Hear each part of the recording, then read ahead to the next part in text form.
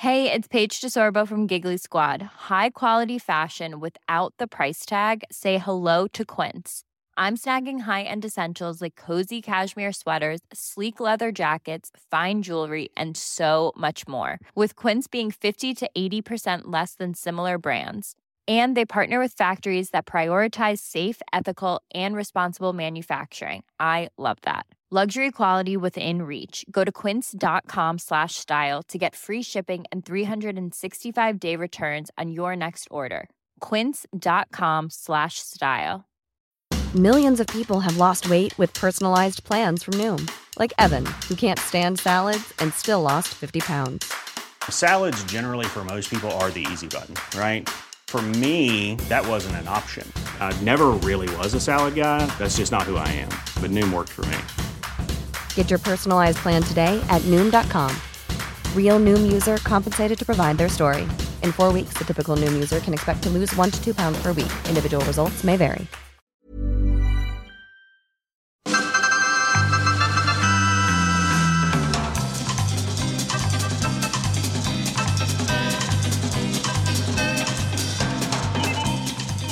Hej och välkommen till Forskarna och jag. Jag heter Magnus Erlandsson och den här gången har jag träffat Lars Samuelsson, den svenska nanoteknologins pionjär och nestor. Lars är professor vid fasta tillståndets fysik och verksam vid Nanolund som han grundade redan 1988. Nano betyder 10 upphöjt till minus 9 och en nanometer är alltså 1 miljarddels meter och då är vi nere på atomnivå.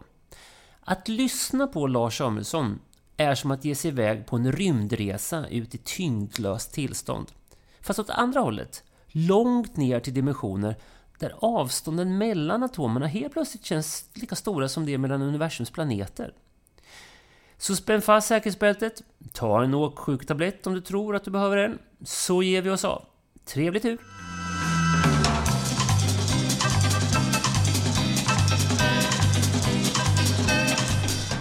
Sådär, då har jag tryckt igång maskinen här. Välkommen Lars! Tack! Du, när jag ringde dig för sådär 2 veckor sedan, då befann du dig på Bromma flygplats och det lät lite stressigt sådär. Men sen fick jag ett mejl av dig sen på kvällskvisten då du skrev så här: Magnus, jag var i Stockholm för att jag hade suttit i juryn i Kungliga Vetenskapsakademin och utsett årets Nobelpris i fysik. Eller hur? Ja, det är ju ingen jury, men jag sitter i fysikklassen i Kungliga Vetenskapsakademin. Och det är fysikklassen som röstar och bestämmer. Ja. Men det var inte så, för det var det jag tyckte var lite spännande, att för samma dag, eller på kvällen, så kungjordes det här. Och då hade ni suttit i möte. Det är så nära inpå alltså.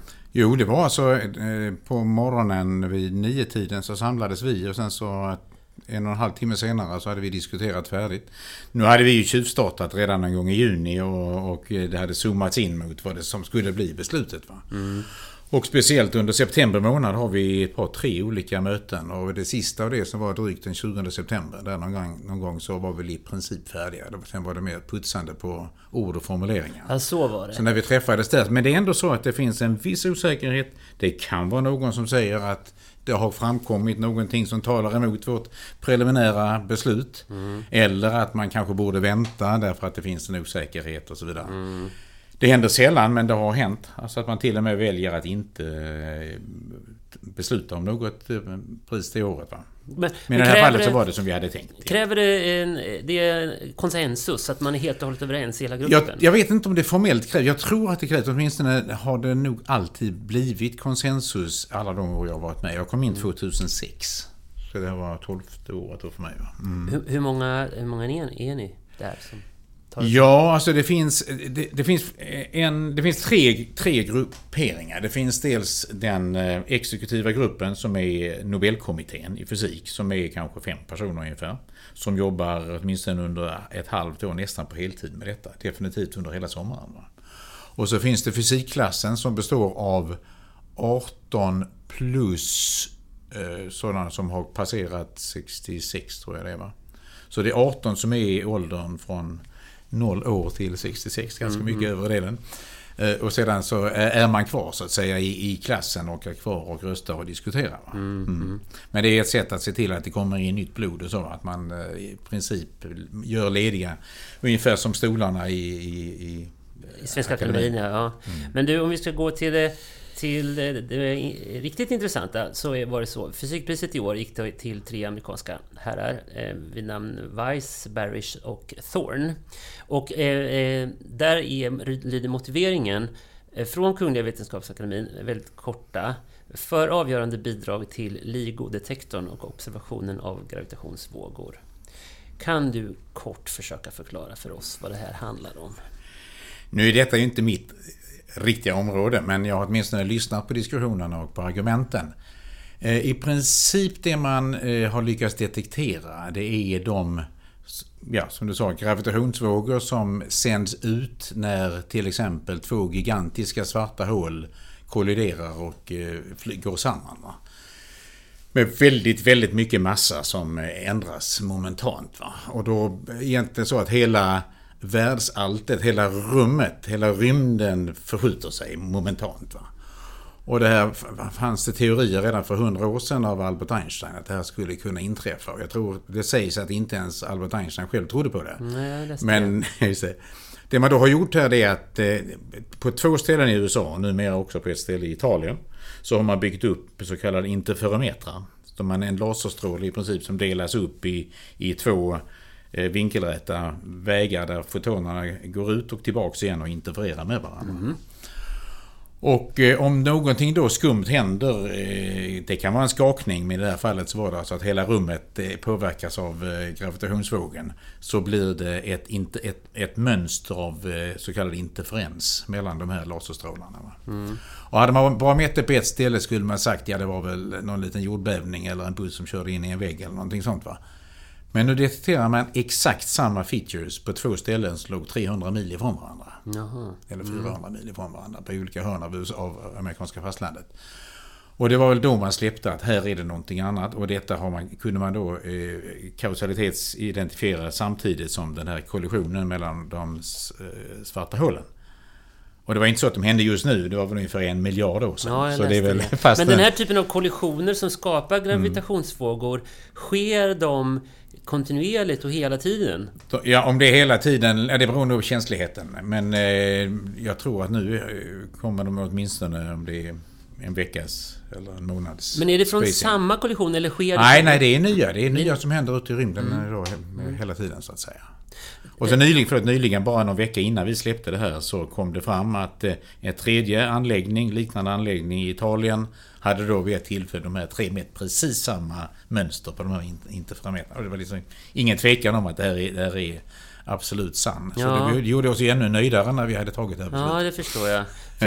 För som lekman så tänker man ju så här att hur kan man vara så säker på att det man har observerat verkligen är det som man tror att det är. För att det är så himla små rörelser. Så tänker man, kan man verkligen veta det?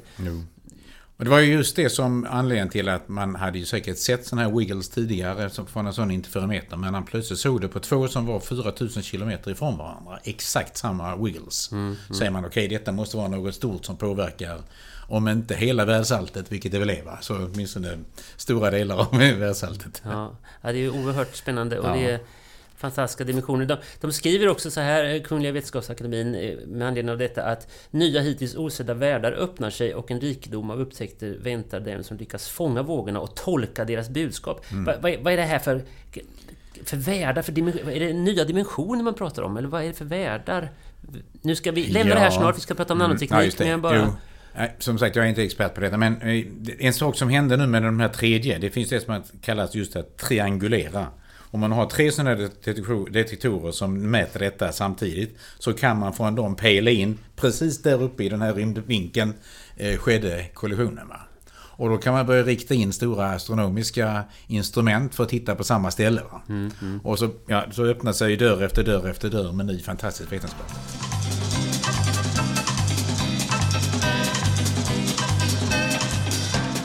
Du, nu vill jag veta, när var den första gången du hörde talas om fältet eller termen nanoteknologi? Som när du hörde ordet, minns du det? Eller vilket sammanhang det var? Jag tror det är en japan som har myntat ordet först. Och jag tror det var någon gång tidigt 80-tal. Jag kan vara fel på några år, men inte så mycket. Va?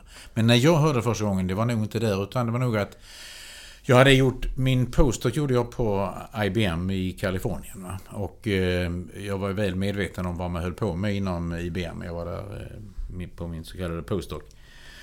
Och det var bara 2 år efter att jag hade lämnat som man på IBMs forskningslabb i Schweiz, i Rüschlikon, utanför Zürich, hade tagit på sig det vansinniga projektet att bygga ett mikroskop som skulle kunna se enskilda atomer och som skulle kunna mäta med en rumslig känslighet på en 100-dels ångström. När du säger vansinne så är du lite ironisk. För man ja, ironiskt. Alltså det verkade helt tekniskt omöjligt.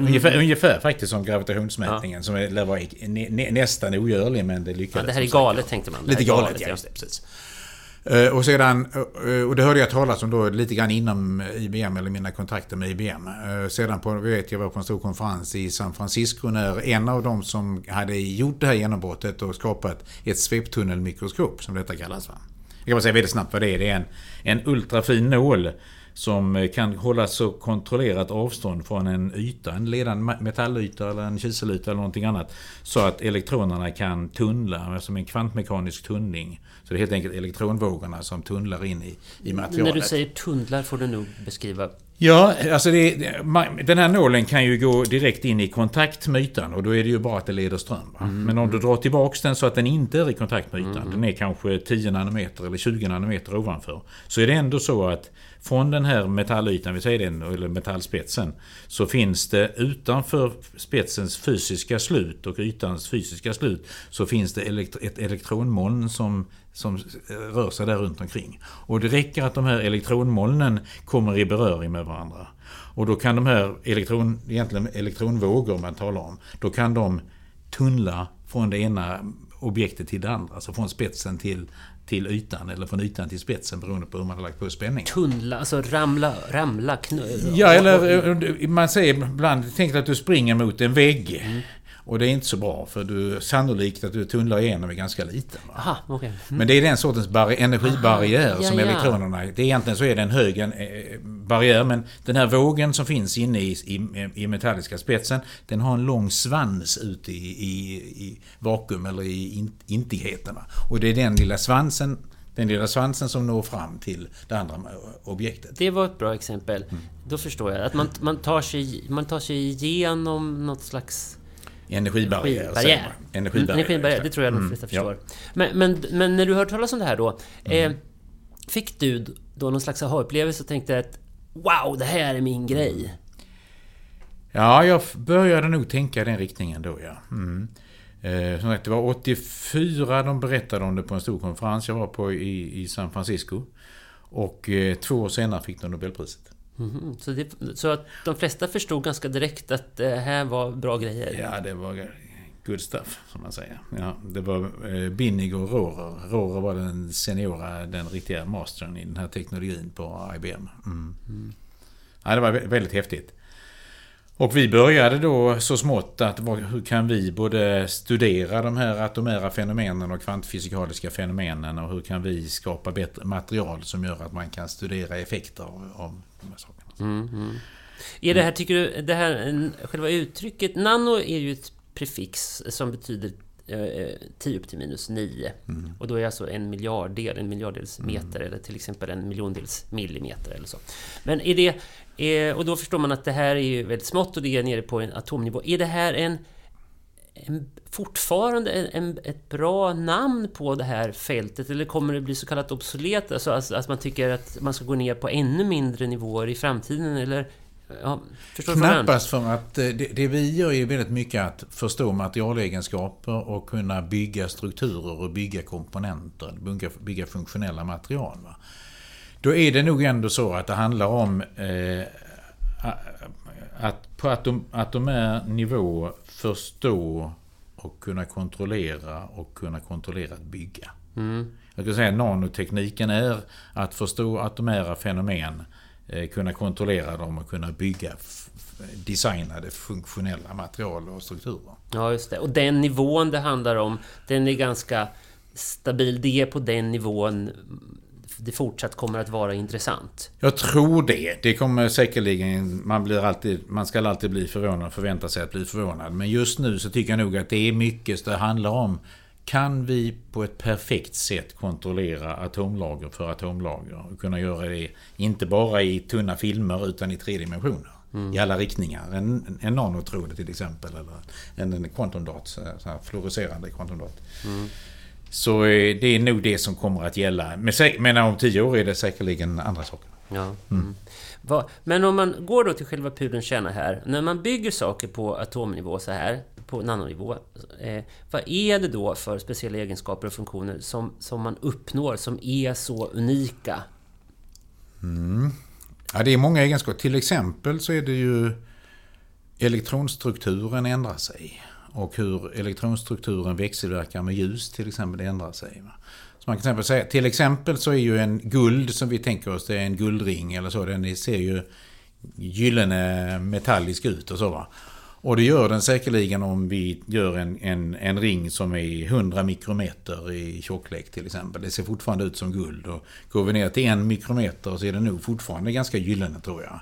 Men går man neråt 100 nanometer eller därunder så plötsligt så ändras färgerna radikalt va.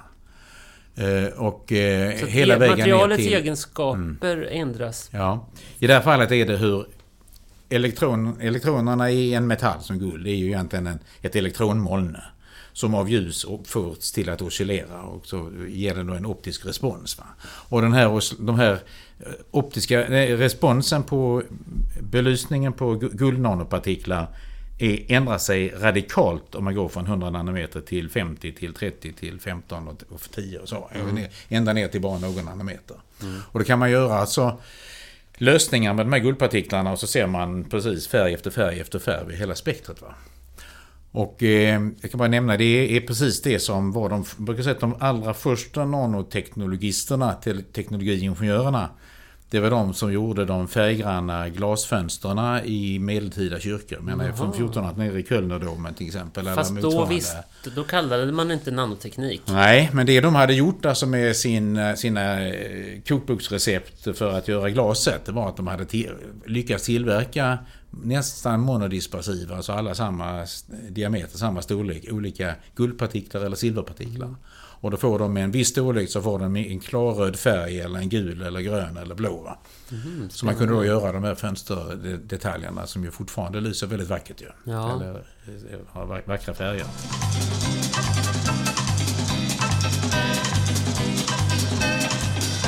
Men du nämnde guld och det är ju en metall. Är det bara vissa ämnen som går att behandla på sån här liten nivå? Nej. Är det allt? Det kan man göra med allt. Men det är andra typer av material som det händer väldigt spännande. Jag nämnde metallerna, jag nämnde halvledarna som den här quantumdot som fluorescerar.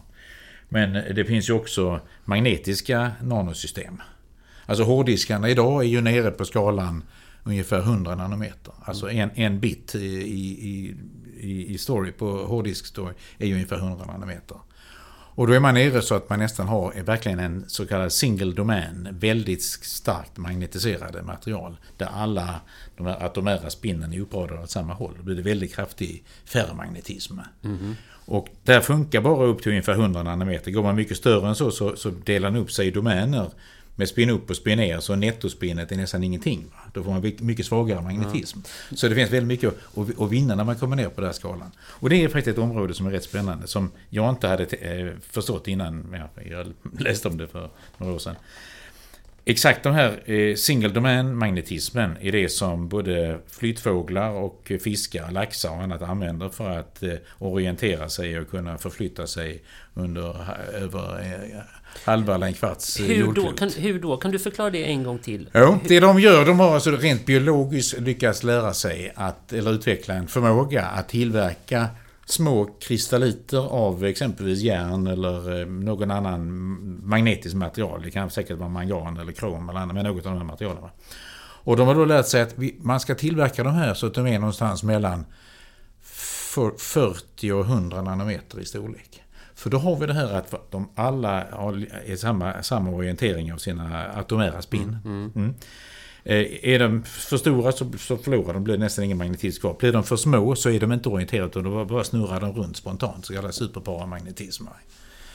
Och med det så tillverkar man de här små kristalliterna, och sen har man då fått de här självvågarna till sig så att de här kristalliterna ställer sig in till varandra i långa nålar.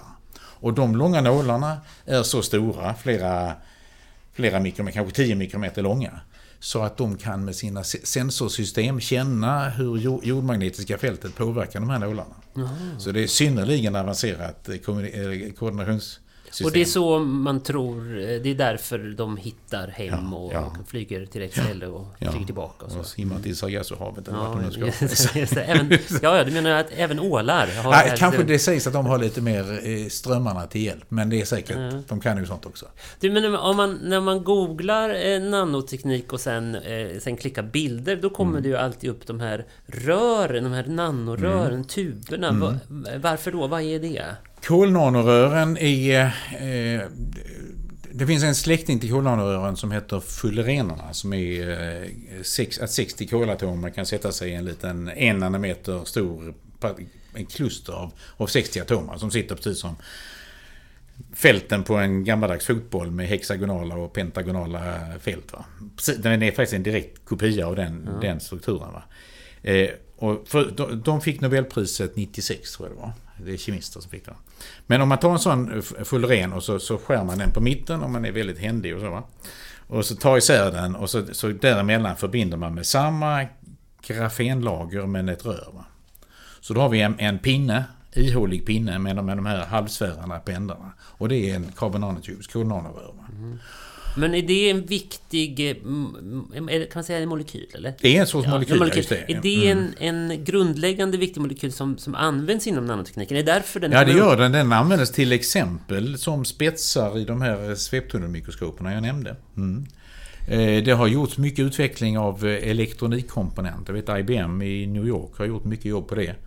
Jag tror inte att det har kommit jättelångt för tillämpningar, men det är ju det, och man tänker sig det som, du vet, en integrerad krets med många nivåer mellan de kretsarna, så vill man ha på engelska via connections mellan dem där, och då försöker man göra dem med sådana kolnanorör. De har säkerligen många andra tillämpningar också, även inom medicin, tror jag. Va? Och som ett fortsättning på den forskningen så fick vi för 5 år sedan ungefär Nobelfysikpriset för grafen, som är bara ett monolag av de här hexagonala kolstrukturerna. Du nämnde att tekniken användes till exempel i tv-bildskärmar. Så kan du nämna några andra användningsområden som man känner till, men man kanske inte vet att det är nanoteknik som ligger bakom? Jag skulle säga hela kommunikationstekniken med allt ifrån våra datorer och smartphones och så. De har ju enormt kraftfull elektronik i sig, och den elektroniken redan idag är mycket utpräglat nanoelektronik. Alltså transistorerna idag är ju nere på längder mellan source och drain, om du kommer ihåg hur en transistor fungerar, som är nere på skalan 10 nanometer. Alltså 100 ångström, 10 nanometer som är den faktiska storleken på transistorerna. Och det var ju redan för 10 år sedan så gick det in i nanoområdet när det passerade 100 nanometer för transistorerna. Och det är ju någonting som vi använder varje dag. Jag menar, vi har idag i smartphones åtminstone 4 miljarder transistorer. Och det är bara möjligt tack vare nanotekniken. All optisk kommunikation, alltså fiberoptisk kommunikation som vi använder hela tiden för att skicka mail och messages och sådär, och ladda ner bilder och filmer och sånt, är också precis avhängigt av den här tekniken. Alltså, fibrerna i sig är ju passiva, utan man har små halvledarkomponenter, halvledarlasrar som är som en lysdiod, men som då skickar iväg infrarött ljus i pulsform in i de här fibrerna. Och så har vi sedan också nanostrukturbaserade detektorer i andra änden som plockar upp signalen och gör om det till det som ska in i datorn. Så jag skulle säga på informationstekniksidan så är vi idag helt beroende av detta.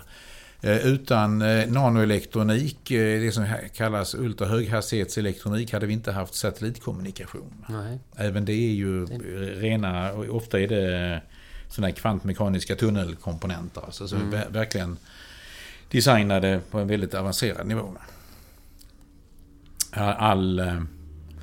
Lysdioder nämnde jag, som ju kommer in allt mer och ersätter egentligen alla lysrör och glödlampor naturligtvis. Även solceller, som ju är en väldigt stor grej idag, som du vet. Idag har det faktiskt kommit så långt så att det är ekonomiskt mycket mer fördelaktigt att bygga en solcellsplant än att bygga kärnkraft eller ett gaskraftsanläggning. Ja, jag vet att du är engagerad och jag har ett antal företag som... Vi ska komma in på det sen här med solceller. Men är det det finns... Man pratar om nanomaterial också, till exempel i kläder. Vad är det man får för fördelar, förväntar sig få för fördelar där? Alltså egentligen är det någonting som Gud fader glömde att patentera, den så kallade Lotus-effekten. Som gör att om du har en yta med en taggighet på skalan 100 nanometer, eller kanske till och med därunder, så påverkar det hur en vätska, till exempel en vattendroppe eller en färgad vätska, hur den växelverkar med ytan. Den ytenergin ändrar sig så att den behåller en hel sfärisk bollstruktur även när den landar på ytan. Ja. Det vill säga den väter inte, den smetar inte ut sig på ytan. Och det betyder att till exempel om man har vita nanobyxor och man spiller rödvin så rinner det bara av utan att färga materialet. Så det är en typisk nanomaterialtillämpning. Och även... Finns det sådana kläder på marknaden som idag som fungerar? Jag vet att det fanns redan 2002 när vi öppnade en stor nanoteknikutställning på Tekniska museet i Malmö. Då hade jag, kan jag säga till öppningen mycket kort, dragit dit ett par 3 Nobelpristagare och så va. Och de talade ju väl och så va. Och jag hade på mig mina vita nanobyxor och spillde rödvin på dem. Och det var det enda Sydsvenskan skrev om idag. Ja, det är klart. Det var lite billigt knep. Lite spektakulärt. Det gick de på. Det förstår jag. Ja. Men man kan även med nano kontrollera färger. Men en sån byxa låter ju väldigt dyr. Nej, det var den faktiskt inte. Om det sen verkligen var Lotus-effekten, det vet jag inte, men det sa de.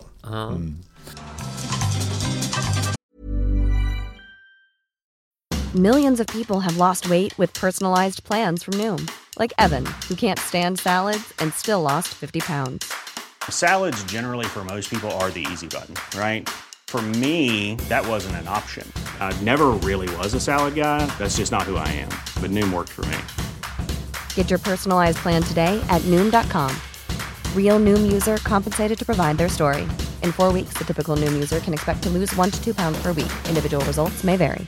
Even when we're on a budget, we still deserve nice things. Quince is a place to scoop up stunning high-end goods for 50 to 80% less than similar brands. They have buttery soft cashmere sweaters starting at $50, luxurious Italian leather bags, and so much more. Plus, Quince only works with factories that use safe, ethical, and responsible manufacturing. Get the high-end goods you'll love without the high price tag with Quince. Go to quince.com/style for free shipping and 365-day returns.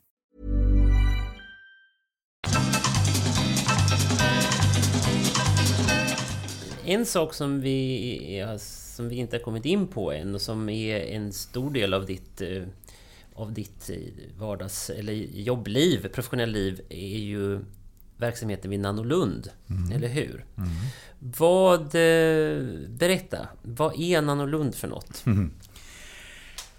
Nanolund har då en lång historia. Det faktiskt började redan när jag en gång i tiden så att säga köptes tillbaka till Lund från Chalmers. Jag kom till Chalmers 86 som professor. Sen så tyckte Håkan Westlund som var rektor på den tiden inte det var så kul, så han ringde upp mig och sa skulle vi kunna locka det tillbaka till Lund, och så sa han vi har förresten fått en stor bankdonation som du skulle kunna få. Så då blev det första nanolabbet och då bestämde jag mig för att byta fält. Är det så det går till att rektorerna ringer runt? Ja, det är nog inte så vanligt. Nej. Riktad rekrytering. Ja, men de fick utlysa en tjänst som jag och andra fick söka. Ja. Så det blev vårt första nanolabb förresten i det huset. Jag kan säga det till lyssnarna också att vi sitter i Lars Samuelssons arbetsrum på Fysikum i Lund, och det är lite panoramavy ut här mot Tornavägen. Och det är fullt med löv och höstfint här. Så det känns som att sitta mitt ute i ett höstlandskap. Det var lite parentes, men vi är alltså väldigt nära Nannolund nu. Ja. Och när jag då kom tillbaka 88 så bestämde jag för att nu ska jag ändra fält. Det är ett gyllene tillfälle. Och så samlade jag omkring mig. Jag tror jag var äldst. Jag var väl knappt 40 själv. Och det var väl 7-8 stycken som sa att det här ska vi satsa på allihopa. De flesta var ju knappt docenter eller någonstans. Spännande tid. Mycket spännande tid. Och sen gick det här naturligtvis och expanderade mer. Idag är vi drygt 300. Oj. Ja. Och har väl lite i sig började kärnverksamheten här inom halvledarfysiken och halvledartekniken här på Fysikum. Och så blev det flera av er som kom in i olika specialiseringar. Jonteknik från kärnfysik och sedan blev det materialkemi från Kemicentrum och elektronik och biologi och medicin. Så idag så är det som sagt över 3 fakulteter. Det är väldigt tvärvetenskapligt alltså. Mycket tvärvetenskapligt. Det kanske ibland säger man att det är snarare multivetenskapligt. Va? Det är väl en av grejerna kanske att det är kanske mindre på tvären och mer framåt genom att kombinera olika vetenskapskapaciteter så att säga för att kunna gå mot olika mål. Men vad håller ni på med här då på Nannolund? Vi håller på med egentligen allting där man utnyttjar det unika som erbjuds av nanostrukturerade material. Och vår förmåga från Lund Nanolab och med alla våra materialframställningstekniker att kunna designa och tillverka funktionella material. Ofta har det att göra med de så kallade nanotrådarna som vi började med för snart 20 år sedan, åtminstone för 18 år sedan. Som från början också var ett nytt spännande område som vi bara skulle testa lite grann och som efterhand, det gick så bra, så blev det. Så nu är det nästan hela verksamheten som vi centrerar kring det, vilket är ju spännande, men det är så pass länge sedan så nu är det vi mycket aktivt arbetar på att hitta helt nya starka inriktningar. Men det som är intressant med miljön är att vi har lyckats hålla den så koherent och så tajt ihop så att om någon säger materialkemist kommer med någonting så är det massor med människor från olika håll som tycker det här är jätteintressant. Eller om någon tittar på en tillämpning inom medicin så är det lika många som tycker detta är superhäftigt för alla har beröring till varandra. Och det är väldigt kul och väldigt hälsosamt för miljön. Alltså. Ja, det förstår jag. Är det något speciellt forskningsfält som ni är mer fokuserade på där ni kanske ligger lite längre fram än andra inom nanoteknologi? Ja, det är nog utan tvekan så är det ju nanotrådarna där vi betraktas som kanske en av de 3 ledande miljöerna i världen. Alltså det Harvard och Berkeley började lite innan vi var, men det är nu Harvard, Berkeley och Lund som man brukar nämna som de 3. Men det finns ytterligare säkert 50 centra runt om i världen som håller på med nanotrådar. Men än så länge så är det nog så att man säger att det är de här 3 loken längst fram och så är det många som har anslutit sig till. Ja, just det. Och då med risk för att vara tjatig, vad är nu det specifika med nanotrådar? Nanotrådar är materialet är egentligen helt standard kristallina material. Det är inte några ihåliga nanorör utan det är verkligen kristallina material men som vi har lärt oss tekniker att de uppstår och de tillverkas som endimensionella. Mina studenter på nanoprogrammet brukar kalla dem för nanopinnarna. Nanowires. Och det kan inte så dum beskrivning för det är verkligen i princip stela pinnar. Och i och med att de är så smala som är kanske bara någonstans mellan 20 och 100 nanometer i diameter så har vi kunnat tillverka materialkombinationer som aldrig tidigare har kunnat studeras. För det betyder att material som egentligen har naturligt olika avstånd mellan atomerna kan då den här strukturen liksom anpassa sig radiellt och så att det inte blir för stora spänningar. För försöker man kombinera helt olika material om du ska göra en tunn film så blir det massa defekter och dislokationer och sprickor och så materialet egentligen inte blir användbart. Men just i nanotrådskonfigurationen kan vi behålla helt perfekta, ideala, defektfria egenskaper. Och då kunna åstadkomma helt nya fenomen. Kan du nämna något som man förstår? Ja, till exempel, jag vet att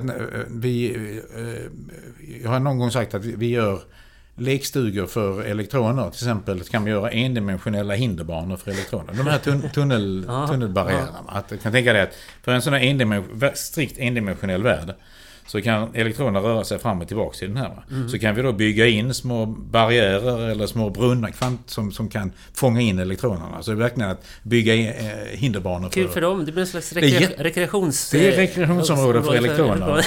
Och vi har ganska kul när vi tittar på dem och designar dem.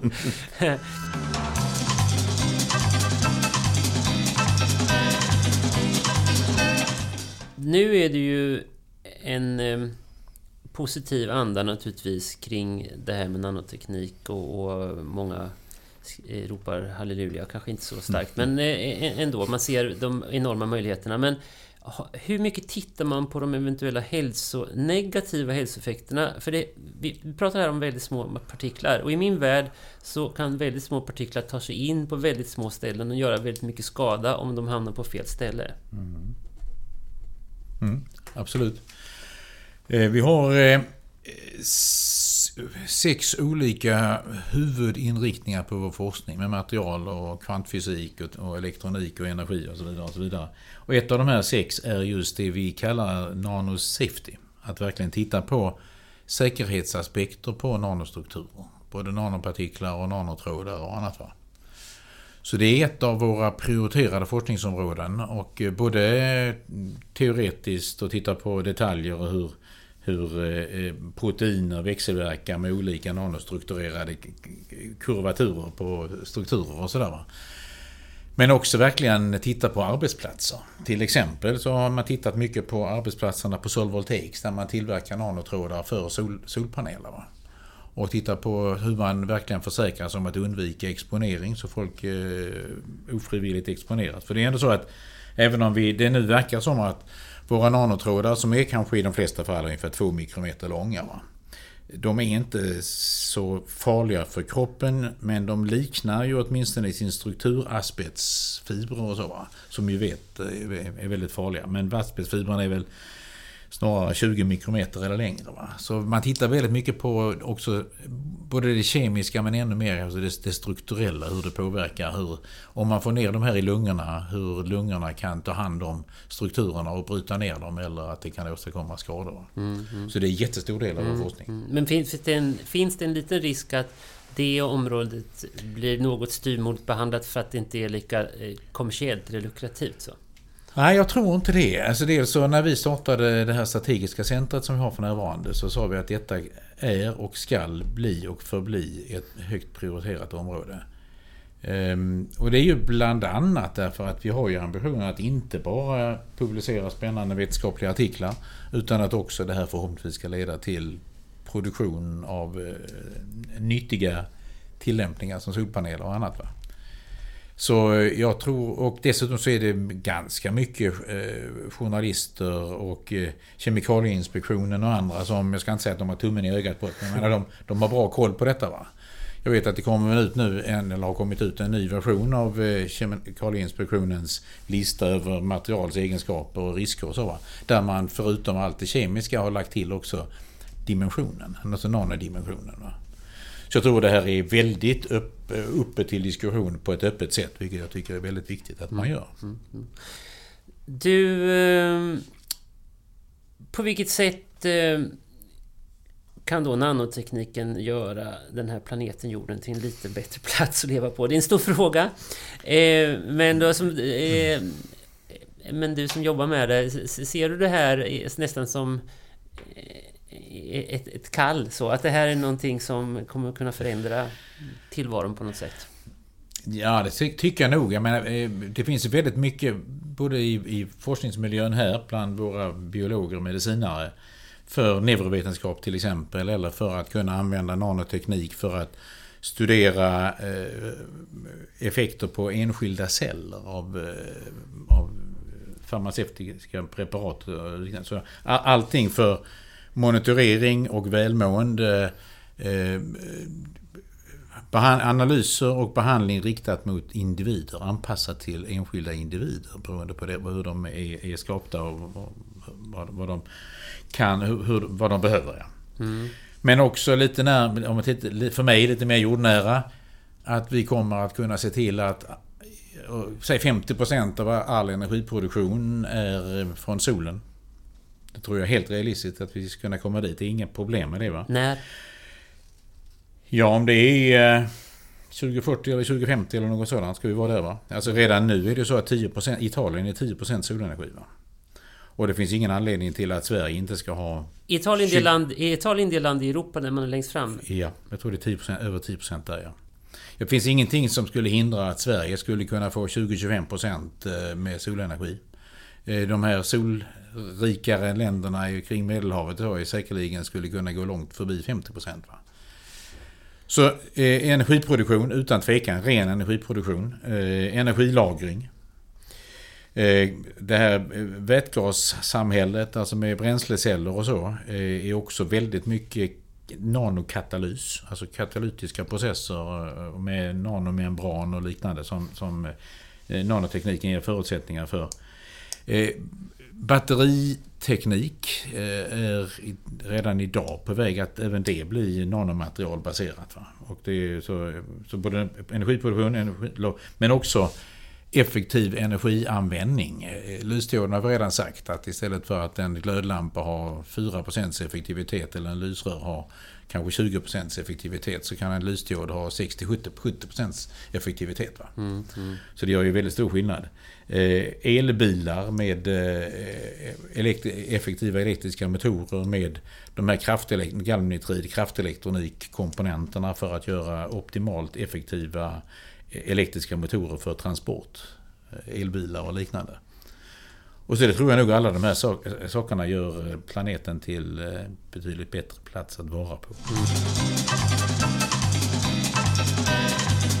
Jag tänkte vi skulle sluta där på något sätt där vi börjar för att sy ihop säcken. Vi började prata om Nobelpristagare i fysik och sen har vi pratat mycket om Nanolund och det ni håller på med här. Det här är en klassisk fråga. När kommer något forskarteam lag från Lund att få ett Nobelpris överhuvudtaget eller specifikt i fysik?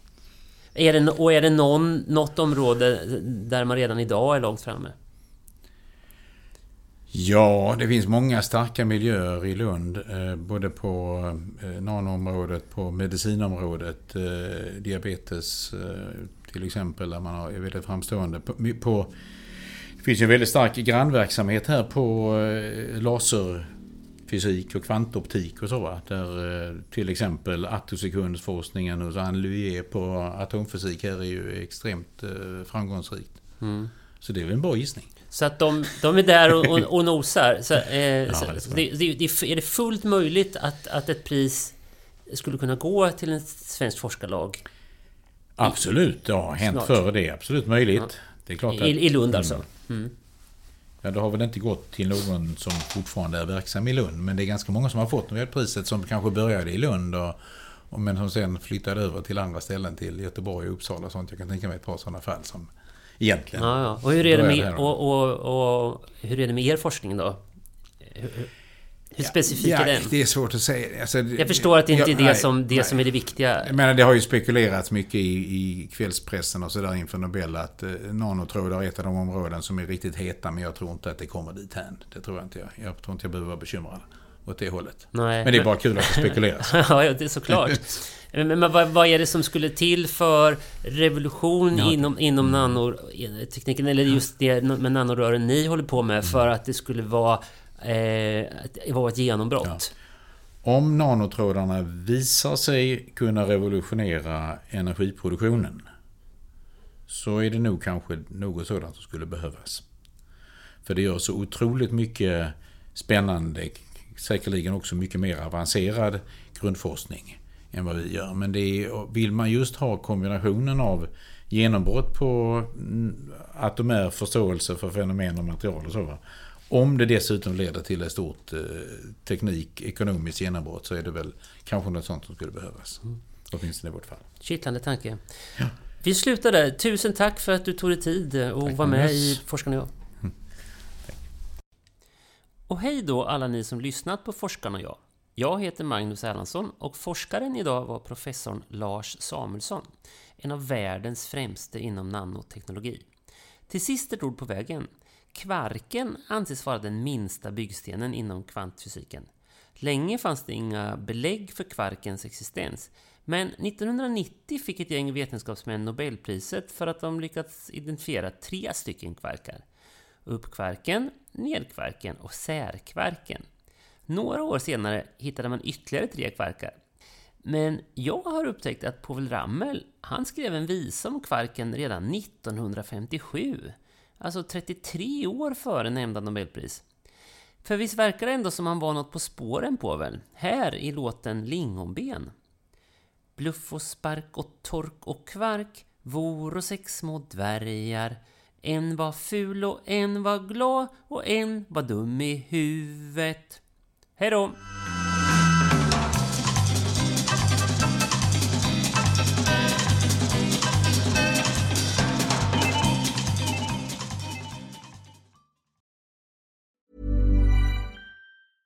Even when we're on a budget, we still deserve nice things.